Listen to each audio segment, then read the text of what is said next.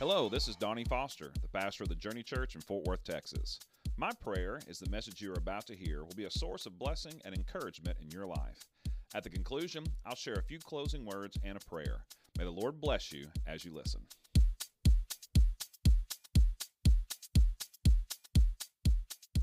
Well, if you got your Bibles, join me in the book of Genesis this morning. We've been talking about embracing life, and today we're going to just continue that. And to remind you from last week, we gave a definition of what it means to embrace. It just simply, as we bring that slide up, means to take hold, to believe, and to include. That's what embracing life is all about. Taking hold of life, believing in life, including the things that God has for us. And today we're going to specifically talk about embracing the impossible. Embracing the impossible. And to do so, our key characters are going to be Abraham and Sarah. And I love talking about Abraham and Sarah because they are the original OG power couple of the Bible. They really are. They are a power couple. I say that because God even changed their names. They were Abram and Sarai, and God changed them to Abraham and Sarah. Thus, I've given them a celebrity couple name. Don't you love celebrity couple names? I like to call Abraham and Sarah Abrahara, all right? So Abrahara is their official celebrity power couple name this morning. Well, anyway, let me tell you a little bit about Abrahara here, this power couple of the Bible. God promises them early on they're going to be the matriarch and the patriarch of an entire nation that God is going to use to reveal himself to the world. And in fact, when they are 86 and 76, that's when God makes the promise. Now, get that in your heads. At the age of 86 and 76, God comes along and says, guess what? You're going to give birth to a nation, all right? When science, biology, and quite frankly, common sense tell us, you know what? Your birth and baby days are probably behind you. But that's where the impossible aspect of this story comes into play. But if you know the story, instead of trusting God to provide this miracle, they kind of take their own route. Sarah asks one of her servants to step in for her and give a child to Abraham. She does. The baby's name is Ishmael. That child becomes the father of the Arab race. But God says, guess what? That's not the plan. That's not what I told you. And he says, indeed, you're going to have a child yourself. At one point, Abraham, when hearing God say this, just laughs. He falls on his face and laughs when told the plan. So does Sarah. She laughs about it. But if you know the story, when they're 190, about 14 years later, after they're made this promise, they finally have a child. His name is Isaac. Isaac has Jacob. Jacob has 12 sons. They become the 12 tribes of Israel, and the rest is history. All right? But I love talking about this couple. In fact, we know more about Abraham and Sarah than any other couple in the Bible.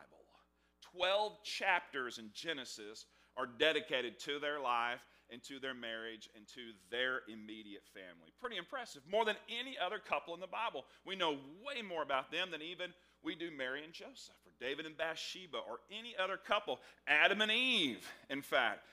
Abraham and Sarah, we know more about them than anybody else in the entire Bible when it comes to a couple. So it makes sense that when we want to talk about power couples, we talk about them. So here's the big fact this morning. The big fact is this: God called them, Abraham and Sarah, to embrace the impossible. We want you to begin a family in your twilight years. In fact, this family is going to be the birth of an entire nation. Now, if you're like me, it would have made a lot more sense for God to choose a young couple in their 20s, okay?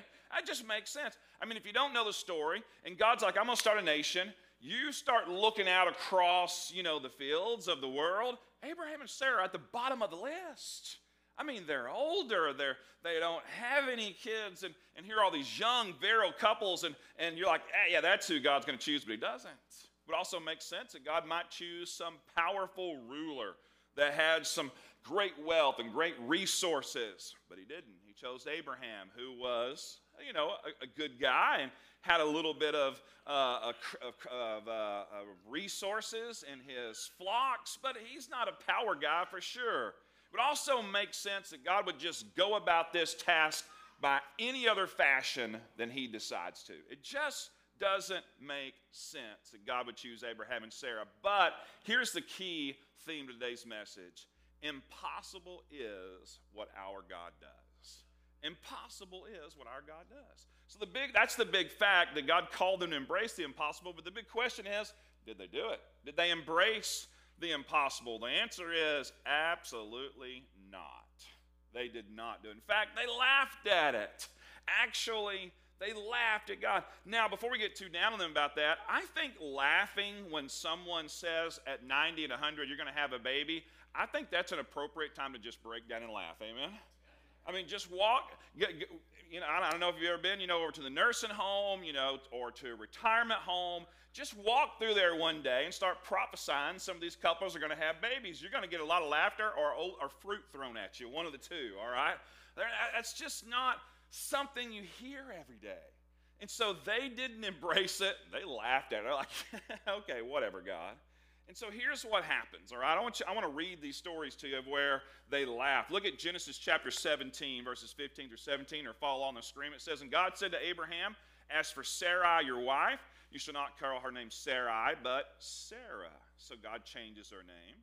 In verse 16, "I will bless her, and moreover, I will give you a son by her. I will bless her, and she shall become nations. Kings of people shall come to her." And what does Abraham do? He fell on his face and laughed, and said to himself, "Shall a child be born to a man who is 100 years old? Shall Sarah, who is 90 years old, bear a child?" He falls on his face and laughs. Sarah does the same thing. I love this exchange. Look over in Genesis 18, or follow along on the screen. Here's the situation. God shows up in a physical form known to us as a theophany, a physical presentation of Jesus in the Old Testament. Two angels are there along with him, and they show up to have a conversation with Abraham outside of his tent. All the while, Sarah's inside listening at the door, okay? And by the way, if Jesus shows up talking to somebody, I'm listening at the door as well, amen? So she's listening, but they said to him, "Where is Sarah, your wife?" And he said, "She's in the tent." And the Lord said, "I will surely return to you about this time next year, and Sarah, your wife, shall have a son." And Sarah, who is listening at the door, all right, behind him, now Abraham and Sarah were old, advanced in years. The way of women had ceased to be with Sarah. We got that. So what happens? Sarah laughs to herself and says, "After I am worn out and my Lord, my husband, is old, shall I have pleasure?" You know what she's saying? I don't even enjoy the process of trying to make babies anymore, all right? What's going on here? And the Lord said to Abraham, y'all didn't know the Bible had such hot scenes, did you, all right? Lord said to Abraham, "Why did Sarah laugh and say, 'Shall I indeed bear a child now that I'm old?'" Put yourself in Abraham's shoes, all right? He's outside the tent. Sarah's inside. Here's Jesus. Jesus is talking to him. Sarah on the inside says to herself, laughing, and then God's like confronting Abraham about it. Abraham's like, "I'm out here with you. I don't know what she's doing." But he says, "Did Sarah, your wife, laugh and say, 'I shall not bear a child now that I'm old'? Is anything too hard for the Lord? At the appointed time, I will return to you about this time next year, and Sarah shall have a son." But Sarah denied it. Again, she's still inside the tent. Here's the conversation. What does she say? "I did not laugh," all right? For she was afraid. But what did God say? "No, you did laugh," okay? So God, your wife is going to have a baby at age 90. Wife laughing to herself. "Yeah, right. God, did your wife just laugh at me from inside the tent?" Wife, "I didn't laugh." God, "Oh, you laughed." All right, yes, you definitely laughed. Now, I don't believe Abraham and Sarah were so much laughing at God as they were laughing at how impossible the situation seemed. Again, I think anybody in that situation, if you walk up to him, "You're going to have a baby and start a whole nation," they're just like, "That's a good one, man. That's really, really funny." Even if it's God. It just doesn't even appear to seem that God was too upset with them. I mean, he's telling them, "Yes, I'm going to do it." In fact, I kind of think he embraced this whole laughter thing. Because look at Genesis chapter 21, all right? When Sarah finally has the baby, I think this is God showing his sense of humor, okay? It says, the Lord visited Sarah as he had said, and the Lord did to Sarah as he promised. And Sarah conceived and bore Abraham a son in his old age at the time in which God had spoken to him. And Abraham called the name of his son, who was born to him, whom Sarah bore him, Isaac. Now the name Isaac is Hebrew for laughter. They named their son Laughter. Think about the irony there. And Abraham circumcised his son Isaac when he was 8 days old, as God had commanded him. Abraham was 100 years old when his son Isaac was born to him. And Sarah said, God has made laughter for me. Literally, everyone who hears will laugh over me. Like, you had a kid? Seriously, this is yours? And she said, who would have said to Abraham that Sarah would nurse children? Yet I have borne him a son in his old age. When it all comes about, everyone got such a great kick out of how God brought this about, they just went ahead and named the kid Laughter. Can you imagine Isaac later on saying, Mom, of all the names you could have chosen, Dad, why did you call me Laughter? And I can hear them trying to explain, well, son, God said we were going to have a child, but we were old. And he would have been like, but it's God. God can do anything. I mean, why didn't you believe? And I can just hear them saying something like, one day, son, you're going to understand. You'll get it. You'll understand. Maybe not now, but one day you're going to know why we laughed. And so I just love this situation. So here's what we could do. We could kind of just wrap things up right here and say, well, all's well that ends well. But we're here to learn from this couple today about embracing the impossible. And as much as we might give, much grief as we might give them over laughing at God and then even arguing with God in person, I mean, Sarah kind of has an argument with Jesus, all right, through the tent, but she has an argument, all right? They still continued to give things a try and keep on going until they finally had a baby. So Abraham and Sarah, as we said, they become the parents of the Jewish nation, but they both struggled with embracing the impossible in some regard. So here's what I want to do today. Let's examine those aspects very quickly and let's learn from them. Go all the way back to the beginning of the story, Genesis chapter 12. Now, I kind of told you the whole story of Abraham and Sarah, but let's go back to the beginning. Genesis chapter 12. Our first introduction to Abraham is God telling Abraham to uproot his life, move to a new land. He says, I'm going to give you this land. It's going to be where your family is going to dwell. You're going to have a family, and you're going to start this whole nation. It's going to be in this land. It's now known to us as the land of Israel. That nation is the Jewish race. But this time, Abraham is just a guy with a wife who's aging, and he really has no prospects. So the Lord said to Abram, go from your country and your kindred and your father's house to the land that I will show you. And I will make you a great nation. And I will bless you and make your name great so that you will be a blessing. Now get what God says next. God doesn't say this to very many people throughout history. But he said, I'm going to bless those who bless you, and anyone who dishonors you, I'm going to curse. And in you all the families of the earth shall be blessed. This is literally God saying to Abraham, I'm giving you a spiritual force field. You can do whatever you want, interact with anybody you want. As long as people bless you, they'll be blessed. If they even think to dishonor you, I'm going to curse them. It's a spiritual force field. I mean, if I'm Abraham, I'm taking up bungee jumping, amen? I'm going back to skateboarding, amen, with Adrian over there, all right? Just picking on you a little bit, all right, this morning. But I'm going to do some risky things. I'm going to make it. I'm going to be okay. God said, no matter what, you're good. I got this. So what does Abraham do? The very first time he has a chance to put God to the test, look at what happens, all right? Look down at verse 10 of chapter 12. They had already moved to this new land, but a famine sets in. It says, now there was a famine in the land, so Abraham went down to Egypt to sojourn or live there, for the famine was severe in the land. And when he was about to enter Egypt, get this. Now remember, God's already promised him, everything's going to be cool, your marriage is going to be cool, you're going to have a baby, you're going to be a whole nation, it's going to be awesome. as they're about to enter Egypt, he said to his wife, I know that you are a woman beautiful in appearance. And when the Egyptians, right there you're like, oh, how sweet. Well, hang on, all right, it gets worse. And when the Egyptians see you, they will say, this is his wife. Then they will kill me, but they will let you live. In other words, Abraham's like, I'm worried I'm going to die because you're so pretty, they're going to kill me and take you away from me. So here's the plan. Just say that you are my sister, that it may go well with who? Me. Not so romantic anymore, is it? Because of you, and that my life may be spared for your sake. Again, I'm beginning to wonder why God chose Abraham at all, right? I mean, his plan was to sacrifice his wife to save himself. Come on, man, right? And when Abram entered Egypt, the Egyptians saw that the woman was very beautiful. And when the princes of Pharaoh saw her, they praised her to Pharaoh, and the woman was taken into Pharaoh's house.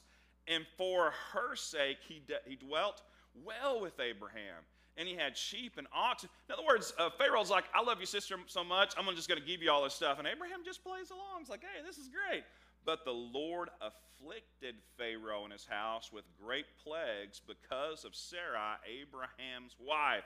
So Pharaoh called Abram and said, what is this that you have done to me? It's kind of sad that the guy who didn't know God had more integrity, right? Why did you not tell me this was your wife? Why did you say she is my sister so that I took her for my wife? Now then, here is your wife. Take her. Just get out of here, all right? So the first time Abraham has the chance to play the, hey, the hand of God is upon me, you are not going to touch me card, what does he do? He convinces his wife to go along with this crazy, crazy scheme. In the end, it kind of works out. They get back together, and you would think that Abraham learned his lesson. Except just one problem. Abraham does the exact same thing again.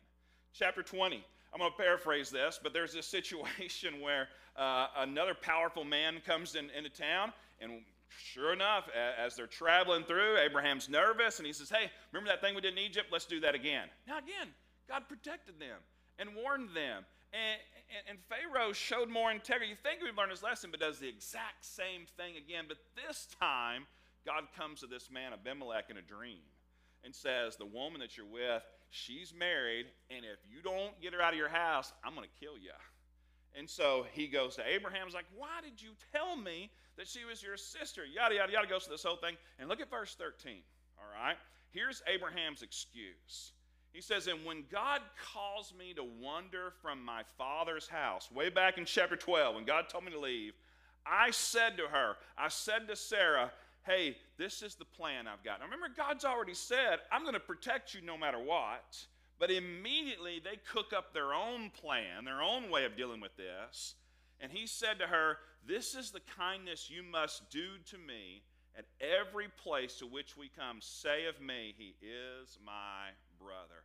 Boy, not so romantic anymore, all right? By the way, everywhere we go somewhere, don't tell anybody you're my wife, okay? Just tell them you're my sister. Tell them I'm your brother. And let's just completely disregard God. Twice Abraham does this. And what we learn here is from the very beginning, God told Abraham he and Sarah would have a child, and they would be the beginning of a nation. Yet we learn also from the very beginning, Abraham and Sarah had cooked up their own plan.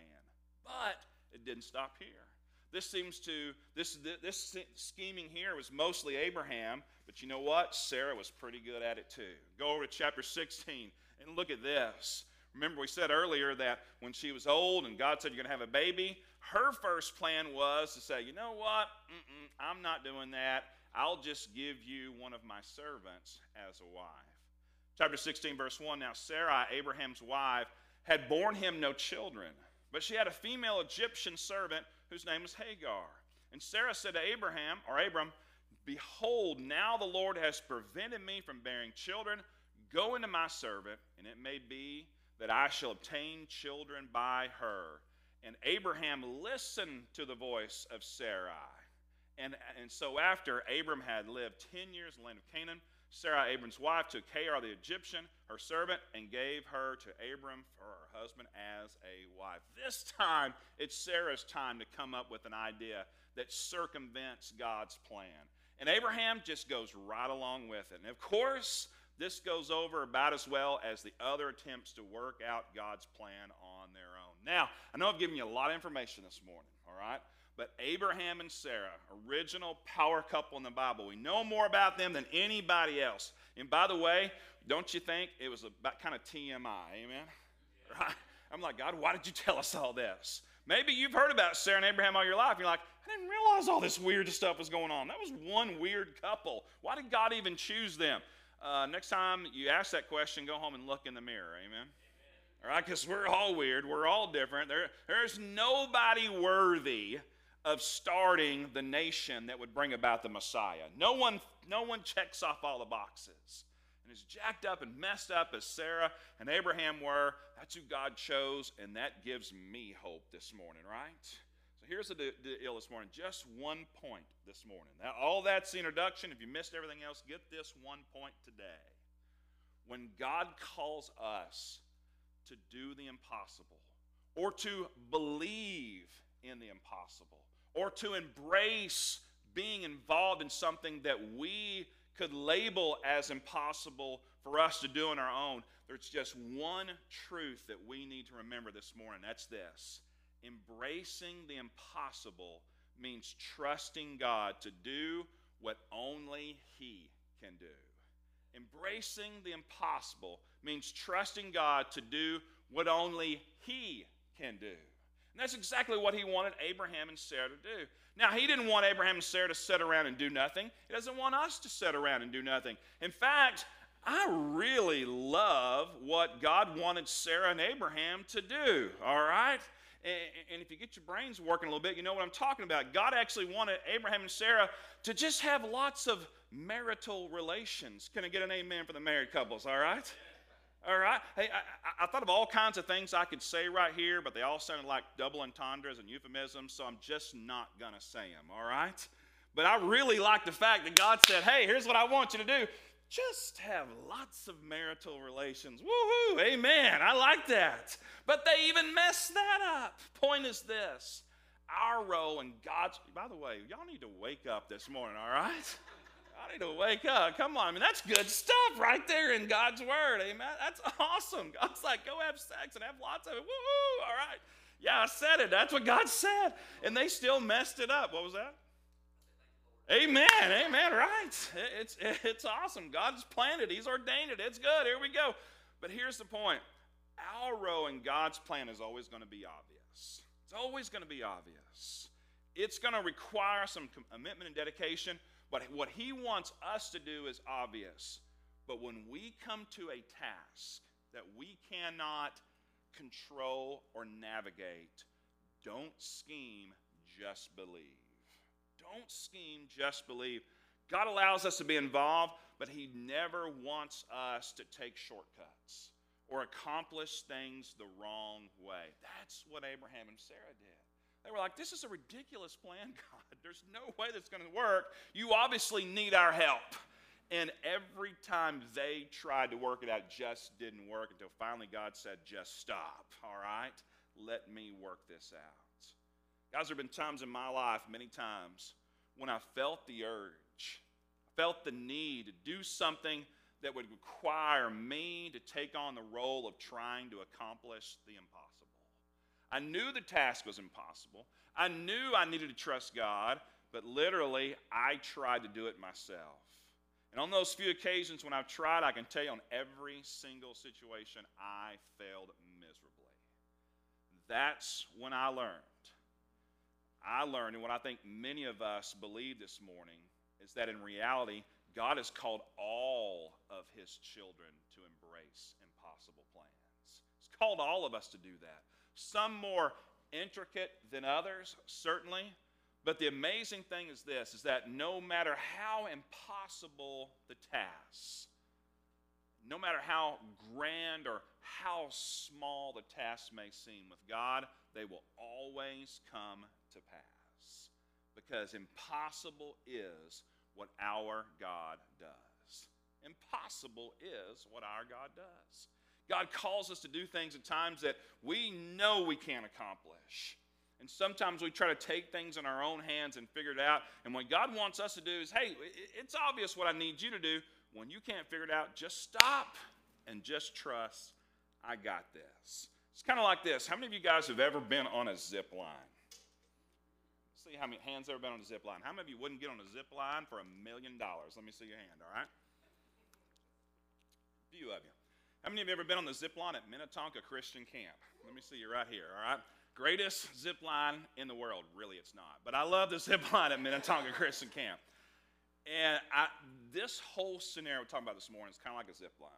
You see, in the summer coming up, we talked about our auction a while ago. We're going to take, we have teen camp and we have kids camp. Teen camp, we take our teenagers, obviously, middle school, high schoolers. The kids camp, we take our older elementary students. And it's so much fun. But elementary students at kids camp, man, I love them. They're awesome. But there are three kinds of kids that decide to ride the zip line. Now, they're obviously that group of kids is like, I'm not even going anywhere near it. I don't want to be talked into it, coaxed into it, forced into it. I'm not even going up the hill. I ain't doing it. But those kids that do, there's three types, all right?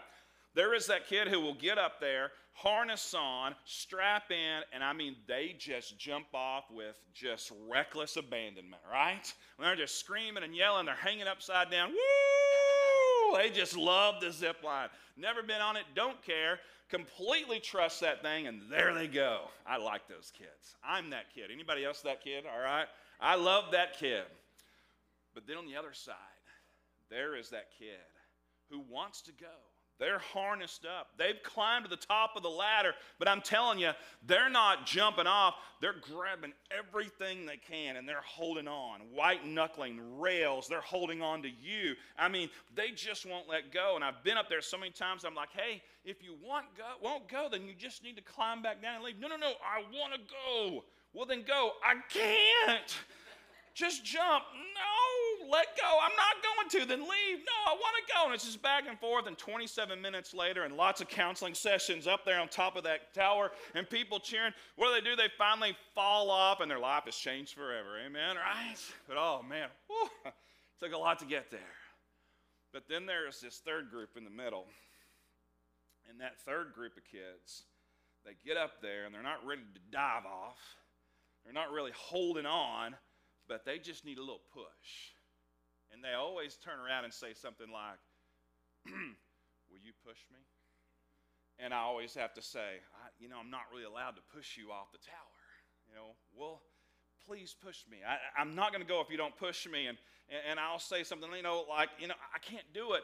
Why can't you push me? Well, if you fall and get hurt, then I'd be responsible. You mean there's a chance I can fall and get hurt? No. Well, then push me. I can't, and you just, and then you're just kind of like, is anybody looking? Boom, here we go, all right? Bam, there they go. True story. This young lady, she's been to our church many, many times. Her name is Ashley Dahmert. Her name was Ashley Milburn at the time. She's about 8, 9 years old. She was that kid. We took her to camp, and she looks back at me, and she's like, Donnie, you're going to have to push me. And I'm like, Ashley, I'm not supposed to push you. He's like, I want to go, but I'm not going unless you push me. And so I just did the whole bam, and bam, there she goes. Changed her life forever. Let me tell you today, she's no longer that young lady that needs a push. She's that lady who just dives off and trusts the Lord. Her and her husband, Austin, they are the student pastors down at Faith Baptist Church in Madisonville, Texas, doing a great job. Love them. But you know what? Sometimes we just need a push. Now listen. No matter who you are in this scenario, whether you're that person, when God says embrace the impossible, you're like, yeah, I've just been waiting for you to ask. Or you're the, I want to go, but you're going to have to pry my fingers off. Or you're just the, I need a little push. No matter where you are in the scenario, let's understand a few things this morning, all right? I want you to think about a zip line. Every zip line has a tower, and that tower is strong. And that tower in this story really represents God the Father. In fact, our Bible says that the name of the Lord is a strong tower. The righteous run into it, and they are saved. In fact, there's a song about it. But the tower in this scenario represents God the Father. He is our refuge. But you know who represents Jesus Christ, or what represents Jesus Christ, is our harness. You see, there's a rule at camp. Before you climb the tower, you got to be harnessed up. We don't want anybody up there unless they are fully prepared to jump off the tower. The Bible tells me, Jesus said, I am the way, the truth, and the life. No one comes to the Father except how? By me. You see, Jesus is the harness of life that keeps us intact, that brings us to the Father, that brings us to the tower. Now, we've talked about God the Father, talked about God the Son, but there's this third part of the Trinity, God the Holy Spirit. See, God the Holy Spirit is that part of God that when you're all harnessed up and you're like, woo, yeah, that's hard. I believe this harness. It's safe. You walk up to that tower and you're just, yeah, that's a strong tower. I like that tower. Holy Spirit comes along and says, you like that tower? Oh, yeah. You like that harness? Mm-hmm. You believe in them? You bet. Then climb the tower. And you're like, do what? Why would I want to climb the tower? I got the harness. I believe the tower. I'm safe. I'm good. Holy Spirit's like, no. To truly prove you believe in the Father and trust the Son, you got to climb the tower. Like, okay, Holy Spirit, I'll do it. You climb the tower and you get up to the top and you're like, I proved it. It's strong. It's safe. I'm up here. I'm locked in. Then the Holy Spirit says, now take that harness and clip onto that line up there. You're like, why in the world would I want to do that? Is there a chance this tower could fall down? No, there's no chance this tower is going to fall down. Well, then why would I want to clip onto that? Doesn't make any sense. And that's when the Holy Spirit says, you know why you need to clip onto that? Because that's me. And without me, you're never going to experience what the Father calls you to do in life. You're like, wait a minute, I don't get it. What's the big deal about standing up here and this is just kind of symbolic? No, I want you to get out there to the edge, and I want you to jump off. You're like, Holy Spirit, that sounds like the stupidest idea I've ever heard of. Why in the world, when I am safe right here, I am on the tower, I'm locked, why in the world would I want to jump off? The Holy Spirit says, can you see that line? That's me. And if you really want to trust the Father, you'll trust me. You see, I'm anchored to the tower. And when you have on that harness of Christ, you're anchored to me. We're the great 3-in-1, Father, Son, and Holy Spirit. And life's not just about the Father. It's not just about the Son. It's about the Spirit within you. And you know what I want you to do? I want you to jump off this tower and fly like Iron Man. Just do it. That's what the Holy Spirit says. And there's times in life when we're like, woo, let's go, let's jump off. And there's times when we're like, no. And there's times like, can you just give me a little push? Wherever you are this morning, I want you to understand something. That life was never meant to be lived and experienced where it's safe. The Holy Spirit will always call us to do what is impossible without God. How ridiculous would it be for us to try to get on the zip line without the tower? Can you imagine trying to shimmy up that tree, like some bear? Can you imagine trying to just hold on to that thing with your hands and your feet and work your way across? That would be ridiculous. There's only one way to do it. Trust the Father through the Son, connected to the Holy Spirit. And when the Holy Spirit says jump, we say why? See, that's the only way to experience life. When you jump off this tower, it's going to change you forever. My friends, I don't know where you are this morning, but I feel like there's probably a lot of us that are like those kids that get on that tower. We trust God. We believe in Jesus, but when the Holy Spirit starts pushing us and telling us to do those things that we struggle with, we're like, I don't know so much about that. That's what it means to embrace the impossible. Would you do something with me this morning? Would you bow your heads and close your eyes?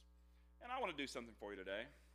We're not going to have traditional response time like we normally do. It's just going to be right here, you and I together this morning. But I want to ask you something. How many of you here today would just be honest with me and say, Pastor, in a minute I'm going to ask you to raise your hand. Not right now, but in a minute. And the reason I ask you to raise your hand is because I want to know who you are and I want to pray for you specifically. Not out loud, but I just want to know who you are so I can pray for you. But how many would say right now that there's a situation in your life that just seems impossible? You feel like it's not that you don't trust God. It's not that you're not saved and you don't have the knowledge of Jesus Christ. It's not that you don't believe the Holy Spirit's going to lead you somewhere that you shouldn't go or down the wrong path, but it just seems impossible.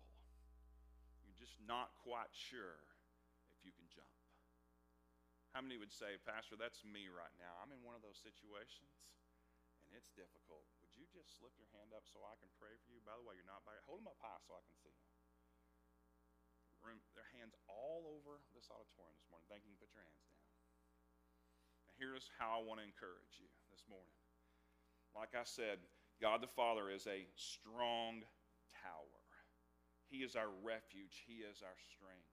We are connected to Him by the Son, Jesus Christ, who died on the cross to pay for our sins, who rose again to prove to us that He is God and He is our Savior, and He has given us eternal life. But the Holy Spirit comes along and indwells us when we put our faith and trust in Christ. And it's the Holy Spirit that leads and guides us to do the things that God is going to equip us to accomplish. See, Abraham and Sarah on their own couldn't accomplish it. They tried. They tried every avenue they could come up with, and it failed. And finally, they jumped, and God took care of it. I don't know what it is that God's called you to do. I don't know if you're ready to jump, and if you're ready to jump, then woohoo, yeehaw, take off. I'm praying God gives you the strength to go on. If you're that person just clinging on for dear life, and you're like, I'm praying that God, through the Holy Spirit, will convince you to let go and take that leap. But maybe you're that person who just needs that push this morning. Hey, let me be that person and just give you that push to just go, to just trust God. Take it from someone who's been there and tried it every other way, and take it from someone who knows what it's like to jump and trust the Lord. So much better to just jump, to just trust Him, to allow Him to take you where only He can take you and accomplish what He's called you to do and what He plans to equip you to do along the way. See, God doesn't equip you while you're on the tower. It's after you jump that He takes care of that.